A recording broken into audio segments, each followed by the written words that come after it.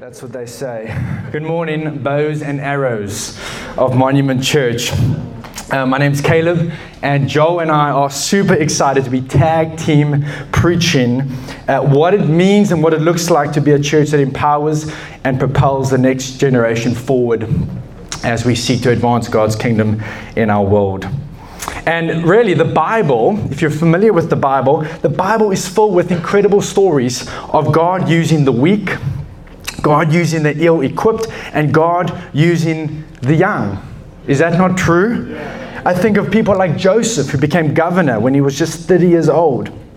David, who became king also at the age of 30. And Esther, who in her 20s saved an entire nation. And my hope today is that the Bible would once more, as a community, it would once more inspire us, challenge us, and direct us as we seek to see the next generation go further than we could ever go ourselves. And so for me today, personally, it's a bittersweet day. It's bitter because this is actually my last sermon here at Monument Church before Kathleen and I moved down south and serve another church. But at the same time, it's an incredibly sweet day because honestly, I could not imagine a more important topic to speak about as some of my final words here at Monument. I've always believed, if you've known me, particularly back in Cape Town at the previous church, I was part of Common Ground Church. People would always say, like, one thing that Caleb believes in is the next generation. And I genuinely have always believed the next generation is a church's biggest opportunity to advance the kingdom of God. You see, when it comes to the next generation, if you think of it, the stakes are actually quite high. Because one of two things can happen. When we get it right, when we get it right with regards to the way we engage the next generation, we're able to unleash storehouses of vision and optimism and energy and childlike faith in the next generation. And the possibilities, when you combine that with the all-powerful God, the possibilities are endless. So the stakes are high. At the same time, the stakes are high if we get it wrong. If we fail to focus our energy adequately on empowering and training and risking with the next generation, the ramifications and the losses could actually be eternal. Theologians today are speaking about the lost generation. The lost generation. The generation that now grows up in the 21st century with not even a reference point for God or the Bible. The stakes are high. Our text today is Psalm 127. You can open your Bibles with me, and hopefully that will make more sense of our little skit. But Psalm 127:4 is where we're going to be focusing on this morning. It's a very short but an incredibly powerful verse, and it says this. It says, "Children born to a young man are like arrows in a warrior's hand." Children born to a young man are like arrows in a warrior's hand. And this short verse is going to provide an image that Joel and I are going to use today. This image of an arrow, of a bow, and of a warrior, an archer. And although at first glance you may read this Psalm 127 verse 4 and think, isn't that like kind of for parents and people with children? It actually goes much deeper than that, this verse. It goes much deeper than just blood. Because if you think of the church, all over the scriptures, the church is described as God's family. In this room, we have brothers and sisters, mothers and fathers, sons and daughters. And each of us play various roles to each other. And so Psalm 127:4 is in fact actually for all of us. Because all of us, to some people, are arrows. You are an arrow to someone. Someone can empower and propel you forward. And then for all of us, we're also bows. We are able to propel and empower some of us forward. And so I want to encourage you as we dive into this text, the short single verse, don't get caught up on the age brackets. Don't get caught up thinking, oh, I'm young, so that means I'm only an arrow and I can't be a bow. Or I'm really old, so that means I'm probably a bow and I could never be an arrow. In fact, we're all arrows in God's kingdom, but we're also all bows. We all have the ability to empower and propel each other forward. And so my plan today is I'm going to speak for 15 minutes about bows. I'm going to speak to those of us that are bows, which actually is all of us. And then Joel is going to come up and he's going to speak to us about arrows. And so let's dive into bows, what it looks like to empower and shoot forward the next generation and the people around us. So the three things, as I've reflected on Psalm 127 verse 4, I've kind of landed on three things bows must do if they want to empower arrows. Three things bows must do if they want to empower arrows. Firstly, bows must see the battle. Bows must see the battle. Psalm 127:4 says, children born to a young man are like arrows in a warrior's hands. Warrior's hands. That's a key word in our text, warrior, because the implication is there is a battle. There is something that needs conquering. There is something that needs fighting for. Maybe you ask, well, what is the battle? Well, at the highest level, the battle is between God and His church versus Satan and his demons. That at the most high level, light versus darkness. Paul actually expounds on this battle in Ephesians 6 verses 11 to 12. He says, put on the full armor of God so that you may take your stand against the devil's schemes. For our struggle is not against flesh and blood, but against the rulers, against the authorities, against the powers of this dark world, and against the spiritual forces of evil in the heavenly realms.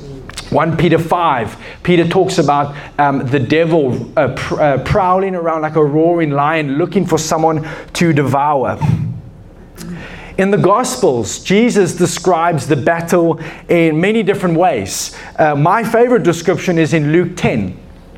In Luke chapter 10, verses 1 to 2, Jesus says this. It says, after this, the Lord, Jesus, appointed 72 others and sent them 2 by 2 ahead of him to make every town, ahead of him to every town and place where he was about to go. And then he told them, the harvest is plentiful, but the workers are few. In Luke 10, Jesus describes the battle as a harvest. There's another part where Jesus talks about, he teaches us to pray, and he says, my kingdom come, your will be done. So he's saying the battle is actually bringing heaven to earth.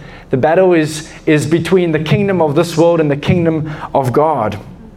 But in Luke 10, Jesus uses this picture of the harvest as the battle. And so he sends 72 warriors out into the battle to go and fight and win this harvest for the kingdom of God.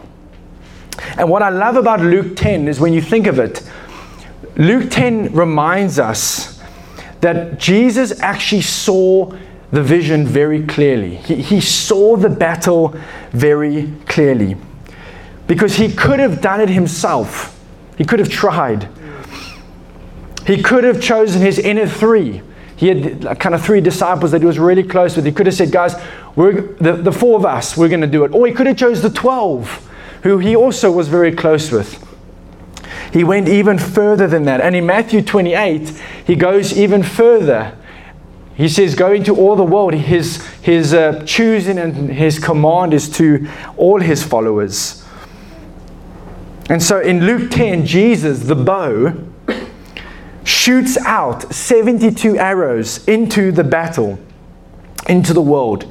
Because he knows that 1 or 2 just can't do it. No matter how sharp, no matter how effective. That's why we don't believe in celebrity culture in church. It's just not biblical. We need all the arrows. Every single person in this room is needed. And the point is this, that only when we're able to see the battle truly and see the size of the battle and see the demand of the harvest, only then will we really be able to begin to see our great need for the next generation. Think about it this way. If churches and leaders are unable to see the size of the battle, if they're unable to see the vision accurately, why would they spend time sharpening and shaping younger arrows? Why would they spend time releasing arrows? See, the vision you have for the battle determines the way you engage the next generation.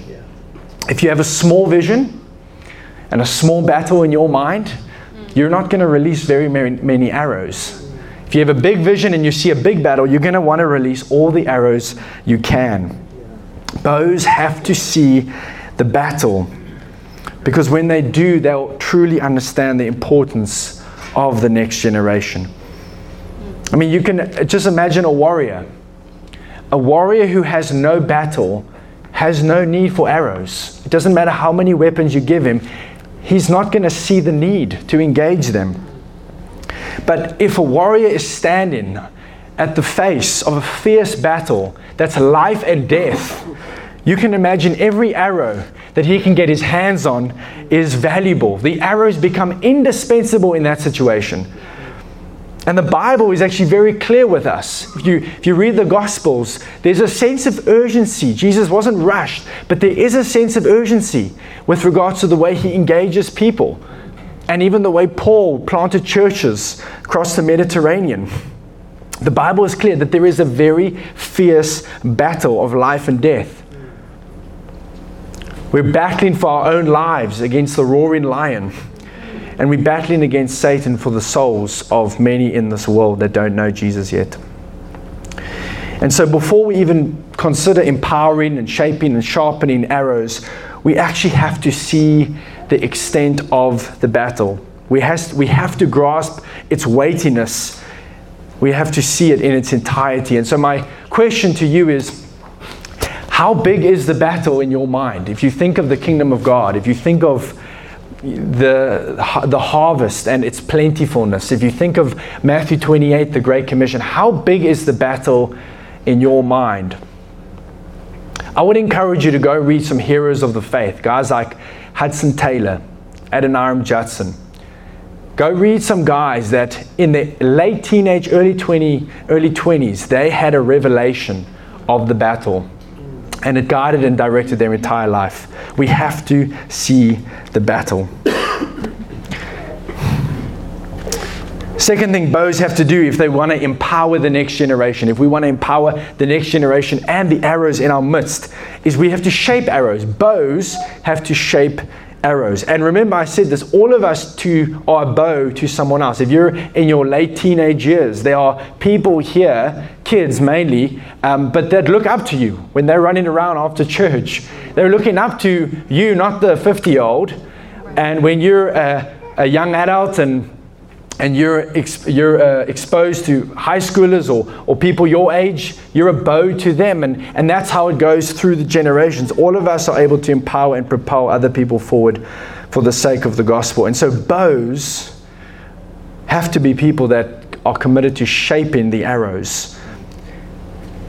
We've got to shape the arrows, and what that means is we've got to share with the arrows. We've got to show the arrows. We've got to teach the arrows. We've got to have a positive impact on the arrows. We've got to love the arrows. We've got to encourage the arrows. We've got to pray for the arrows.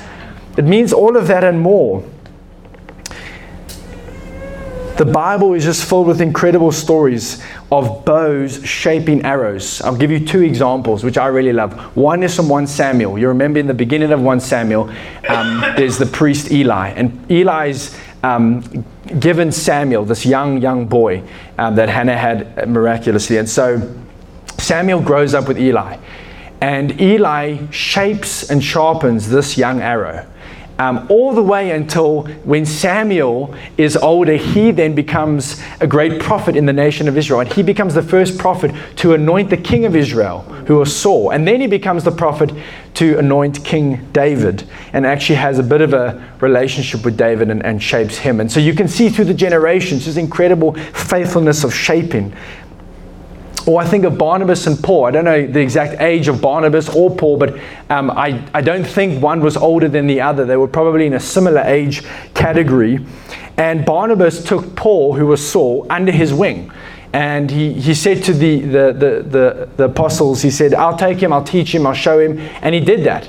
And Paul would go on to do incredible things and plant incredible churches all across the Mediterranean. And then he took young Timothy under his wing and shaped him and sharpened him into an effective arrow. And as I reflect on even just those two examples, I just become more and more aware that every single one of us, regardless of our age, we need to be shaped by bows. If you're 40 or 50, you've not arrived yet in the kingdom. There's people that can show you, that can teach you. Maybe even people younger than you. If you're in your 20s, you definitely need Bows, no doubt. We all need shaping. Seasoned marriages can help new marriages. Mature believers can guide and teach young new believers. More experienced leaders can shape young leaders. We can all shape each other for the sake of becoming more effective arrows in God's hand. Who, by the way, is the master archer. And Joel's going to tell us more about that in a moment. So just let me get very practical. Maybe you're thinking, well, okay, I've at times felt a desire to shape arrows, but not really known how. Let me give you some tips. 3 tips how to shape arrows. Number 1, share your knowledge, your wisdom, and experience. You have knowledge, wisdom, and experience. You may not be the wisest, you may not be the most experienced, you may not be the most knowledgeable, but there's no doubt you have some of those things that you can share that others don't have. Share them. Simple. Second one, use your words to call up, to speak life, to encourage. I remember when I was in my early 20s, there were people in our church that would come up to me and just share profound pictures of my future and just call me to more. I was 21 and I didn't really take necessarily my life too seriously, and people just called me to more, and I just felt a sense like people were believing more in me than I was believing in myself, and it encouraged me to step into more of God's will for my life. You can do that after church. Go up to a young person, go up to someone else. Use your words. Go up to someone and just say, hey, I don't know if anyone's ever told you this, but you have the gift of leadership, and I can't wait to see that thing grow up. Like, just easy, simple. Doesn't have to be overly spiritual or profound. Words can bring life into a church. And then the third practical way is see yourself as a mentor and a coach. And this is actually, this is a key one. This is not just for those in your 40s, 50s, or 60s. I would love to encourage us in every moment of every day and every moment we as a church together, see yourself as a mentor. When you see things that could be done better, or you see ways that you can bring someone into a better kind of walk with the Lord, don't wait to share that. Don't feel reluctant. Go and share that thing. See yourself as a coach, a spiritual coach. And importantly, all of what I've just mentioned, those 3 very simple kind of tips, all require being proactive. They all require a level of being proactive. And this is the thing I just want to mention before I go into the second point is, I can't tell you how many people in the church I've seen waste their shaping ability because they were too self-conscious, or they were nervous, or they felt like they didn't want to be kind of perceived as proud. As a young leader, I can't tell you how much it's meant where older people have come and said things to me and directed me and coached me and rebuked me and helped me. I've never, yes, I've been offended at times, but I've never felt like that person's malicious. I've never felt like that person's proud. I've never felt like that person doesn't have a right to say what they say. And so I just want to encourage you, be proactive. Don't allow any self-doubt or kind of nervousness to stop you from saying what you think you need to say to people around you. Psalm 145 verse 4 reminds us of how proactive we should be. This is what it says. One generation, keyword, shall commend your works to another. And keyword, shall declare your mighty acts. It's a command. It must be done. You shall do it. You shall commend. So I want to encourage you, be proactive. Ask God for courage. Don't wait for people to come to you. Don't wait for people to ask you questions. Don't avoid shaping because you think you're going to be perceived incorrectly. Remember, it's actually not even about you. It's not even about the arrow. It's actually all about God. It's all about God and His kingdom. When we have a common goal, which is none of us, it's Jesus, we can work very well together as a church. We can shape each other and become effective arrows. I once heard someone say, sometimes a person's biggest contribution to God's kingdom won't be something they do, but someone they raise. I want to just leave that thought with you. Who has God put in your life besides your children?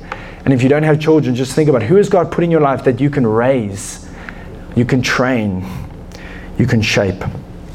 This is the call of the bows to the arrows. Shape the arrows. Shape the arrows. All right, final thing bows must do as they empower arrows is they must release arrows. And this one may seem obvious, but this is an interesting one for me because I've kind of come through being younger, and I'm still kind of young, but not as young. I have gray hair and all that good stuff. So this is an interesting one because you would think it's obvious. Yes, obviously we must release arrows, but one of the kind of dynamics that takes place as you get older is that as you look back on your life, and tell me if this is true, as you look back on your life, you realize how ill-equipped you were for, frankly, all of it. Like, oh my gosh, I wasn't ready to get married, really. I wasn't that prepared, and I wasn't that prepared to have kids, and I wasn't that prepared to get a job, and wasn't that prepared to go to college, and wasn't that prepared to move out the house, whatever it is. You just kind of reflect and think, wow, I just wasn't as prepared as I thought. And I haven't even hit 30 yet, and I'm thinking like that. Age is a killer. But then what happens is, as we have that thought about how ill-equipped we were in our youth, we think to ourselves, oh, we shouldn't do that to the next generation. We shouldn't allow them to experience responsibilities beyond what they can handle, or encourage them to pursue visions that their skill level won't enable them to achieve. And so what we do is we resolve to take it slower with the next generation. We resolve, we can't risk with them like they did with us. Yes, we made it, but will they make it? And there are times when this wisdom is good and right. But I often find it to be a false analysis for two reasons. Firstly, it's a false analysis, I think, because we often forget that the bow and the arrow are powered by the great archer, not by us, the bow. We are just the bow. There is a great archer standing behind who is actually utilizing the power of both the arrow and the bow, and we are empowered by God Himself. And Joel's going to tell us more about that in a moment. So that's the first thing we forget. But the second thing we forget is that actually the fact that we got thrown in the deep end, and the fact that we weren't ready enough, and the fact that we weren't mature enough, and the fact that we tried and we failed and we almost drowned, but we made it, all of those things actually make us who we are. Yeah, this is true.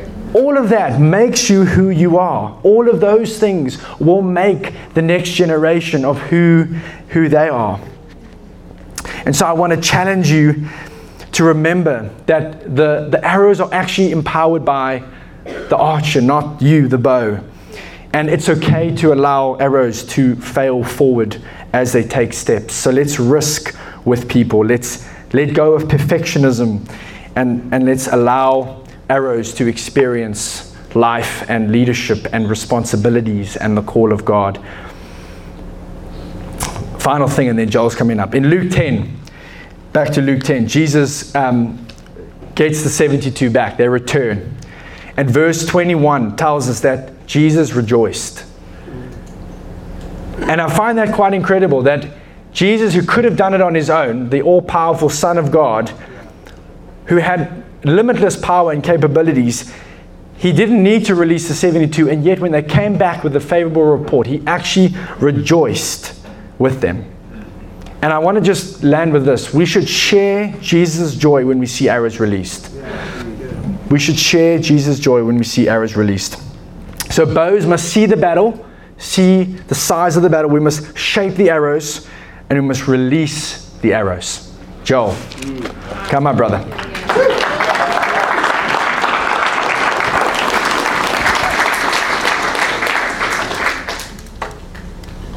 Give us 1 second as I do all of the mic stuff. All right, good morning. How's it going? It hasn't been said yet. Move it up, okay. But Merry Christmas, because Thanksgiving is over, so it's officially 'tis the season. So Caleb just talked so beautifully to the bows, and now I get to talk to the arrows. So we are still in Psalm 127, verse 4. So I do want to read that again. It says, "Children born to a young man are like arrows in a warrior's hand." So I want to talk to the arrows today about what it is to be an arrow, and the things that we need to understand to be effective. So the first thing is that arrows are carefully created and chosen. As humans, we are all created in the image of God. You don't just happen to be alive, right? It's actually no coincidence that you're alive in this time and in this location. This means that you aren't just a generic human, and you aren't just another person either. You aren't even just alive for the sake of living. And I know you've probably heard this before, but I really want you to hear that you weren't randomly created and now you wake up and you're a student at Montgomery College, or you weren't randomly created and now you wake up and you go teach a room of 6th graders who have not yet discovered deodorant. You weren't even randomly created to change the world. You have been carefully crafted, specifically chosen, and purposefully positioned. So because we're talking about arrows today, I was curious to see what the process was if I wanted to make my own one of these. So I went onto this website called Archery 360. It's a website that I often visit. And I found that making arrows is actually a far more complicated and time-consuming process than I thought it was. So I just want to read this to you guys, and it's a 5-step process, so bear with me. But the first thing you need to do when creating an arrow is straighten the arrow. Obviously, the arrow needs to be straight if it wants to fly correctly. But the website says that in the worst case scenario, if you can't straighten the arrow, throw it away. It continues to say that new arrows are cheaper than a trip to the emergency room. So let that be a warning. But if it is not straightened, it actually poses danger to the archer or to the person or to someone around them. So that's the first step. Straighten the arrow. The next thing that you need to do is cut and taper it. The arrow has to be cut down to the desired length of the archer. And then you use a tapering tool that matches the diameter of the shaft. And it is imperative that the arrow is the perfect length. If left too long, the arrow can actually splinter, and if it's trimmed too short, it can lead to an inaccurate shot. So that's the second step. Cut and taper. Then the third thing you need to do is stain and seal it. This process prevents the arrow from absorbing moisture that can damage it. It's another time-consuming part of the process. And then the fourth thing you need to do is install the points and the nocks. So this step requires a blowtorch, pliers, glue, and a few other things, and this process ensures that the arrow is able to sit in the bow. And the final step of the arrow making process is the fletching. So this is basically how you put the feathers on the end of the arrow. You have to choose what kind of fletching you like, and then you use a tool to measure it, and then you have to measure it again, and then you have to apply the adhesive, and you let it dry for about 3 hours, and then you do this 1 to 2 more times. It's a tedious and intricate process, and everything needs to be in the exact right position, or else the arrow is useless. So it's obvious that the formation and creation of a specifically chosen, purposefully positioned, and carefully crafted arrow is an intricate and time-consuming process. But it's actually just a drop in the ocean compared to the time and effort that God put in when He created you. If this arrow is intricately put together, how much more have you been intricately put together? Psalm 139, 13 through 14 says, "For you formed my inward parts. You knitted me together in my mother's womb. I praise you, for I am fearfully and wonderfully made." Knitted, not just thrown together. It also says in Genesis 1:27 that we have been created in the image of God. You are carefully created and chosen by God. But do you know this? Do you live like this? I know it's easy for us to say, yeah, I'm created in the image of God, and then not do anything with it. But do you actually view yourself as God's creation? You are a child of God, and therefore an arrow in His hands. Yeah. The cool thing about arrows is that they don't have legs. You can see that wasn't a part of the process. So they actually can't do anything by themselves. But that leads me to my second point, which is that arrows are powered by the archer being God. I can't think of a better example of this than the call of Moses in Exodus 3. I'm just going to read this. Exodus 3, verse 1 through 12. It says, "Now Moses was keeping the flock of his father-in-law, Jethro, the priest of Midian. And he led his flock to the west side of the wilderness and came to Horeb, the mountain of God. And the angel of the Lord appeared to him in a flame of fire out of the midst of a bush. He looked, and behold, the bush was burning, yet it was not consumed. And Moses said, I will turn aside to see this great sight, why the bush is not burned. When the Lord saw that he turned aside to see, God called to him from the bush, Moses, Moses. And he said, Here I am. Then he said, Do not come near. Take your sandals off your feet, for the place on which you are standing is holy ground. And he said, I am the God of your father, the God of Abraham, the God of Isaac, and the God of Jacob. And Moses hid his face, for he was afraid to look at God. Then the Lord said, I have surely seen the affliction of my people who are in Egypt, and have heard their cry because of their taskmasters. I know their sufferings, and I have come down to deliver them out of the hand of the Egyptians, and to bring them up out of the land to a good and broad land, a land flowing with milk and honey, to the place of the Canaanites, the Hittites, the Amorites, the Perizzites, the Hivites, and the Jebusites. And now, behold, the cry of the people of Israel has come to me, and I have also seen the oppression with which the Egyptians oppress them. Verse 10, Come, I will send you to Pharaoh, that you may bring my people, the children of Israel, out of Egypt. But Moses said to God, Who am I that I should go to Pharaoh and bring the children of Israel out of Egypt? He said, But I will be with you. And this shall be a sign for you, that I have sent you. When you have brought the people out of Egypt, you shall serve God on this mountain. This is the moment that Moses was called. This is the moment that God picked up the arrow and put it in the bow.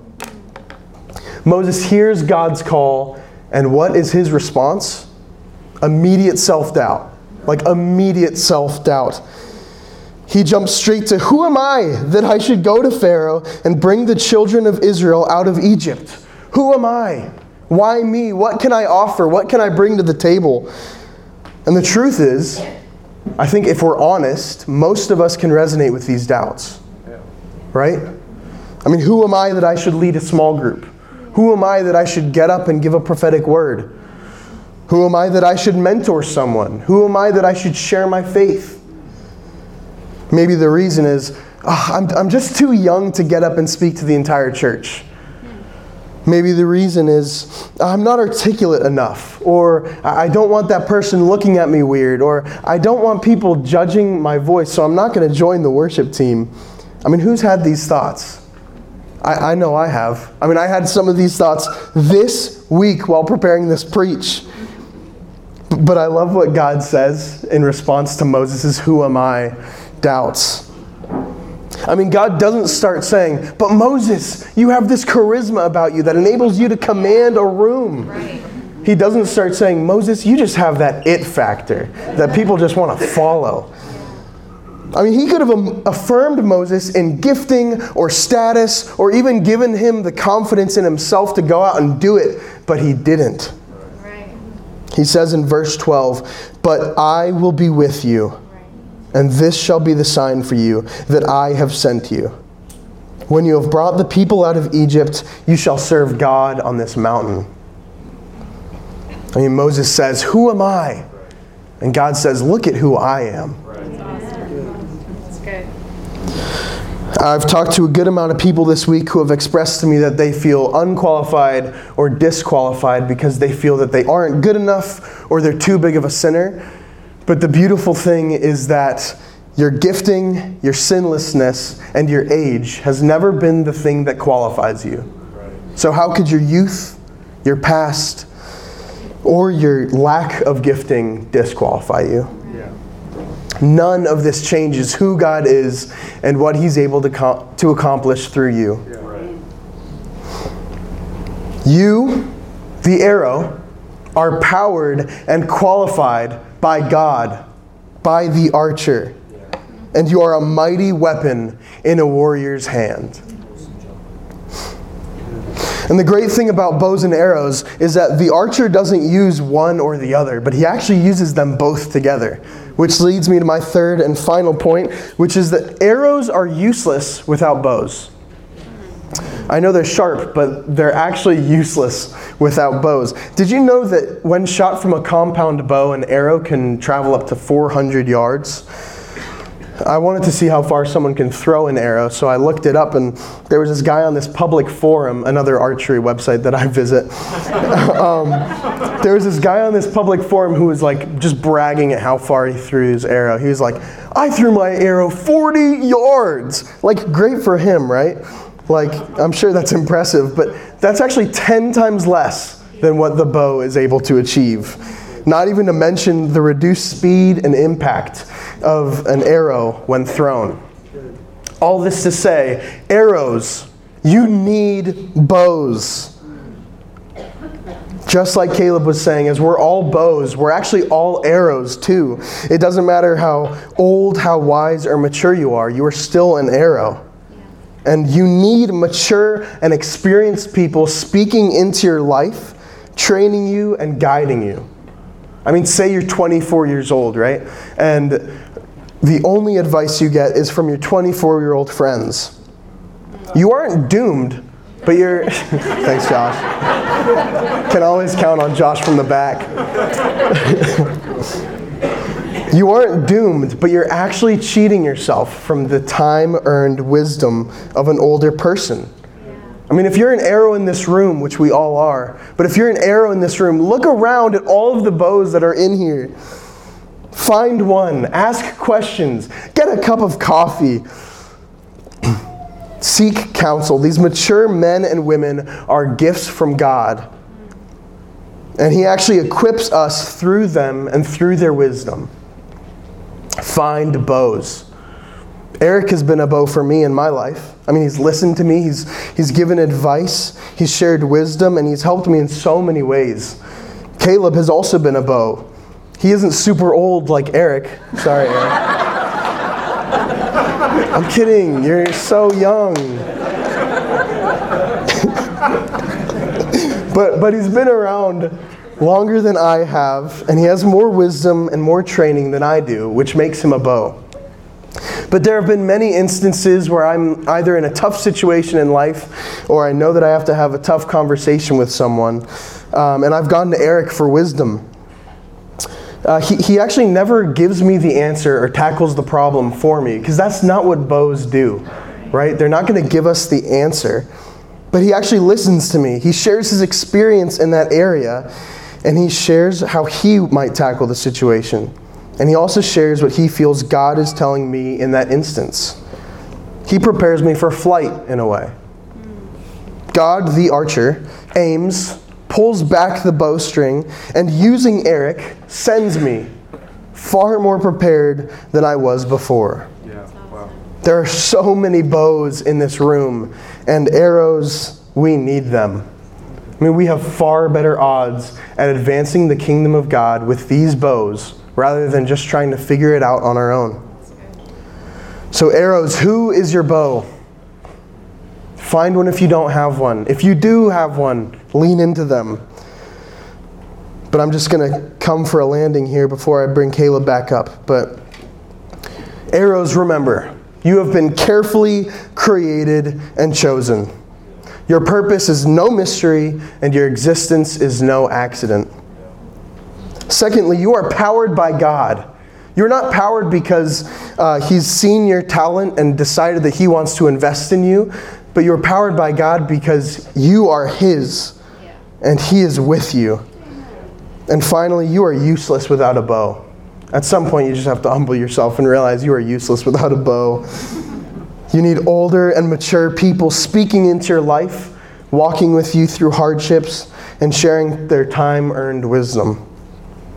You are surrounded by these bows at Monument. In the hands of these spiritual mothers and fathers, you are like an arrow. And remember, we have far better odds at advancing the kingdom of God with these bows rather than just figuring it out on our own. Thank you. Great.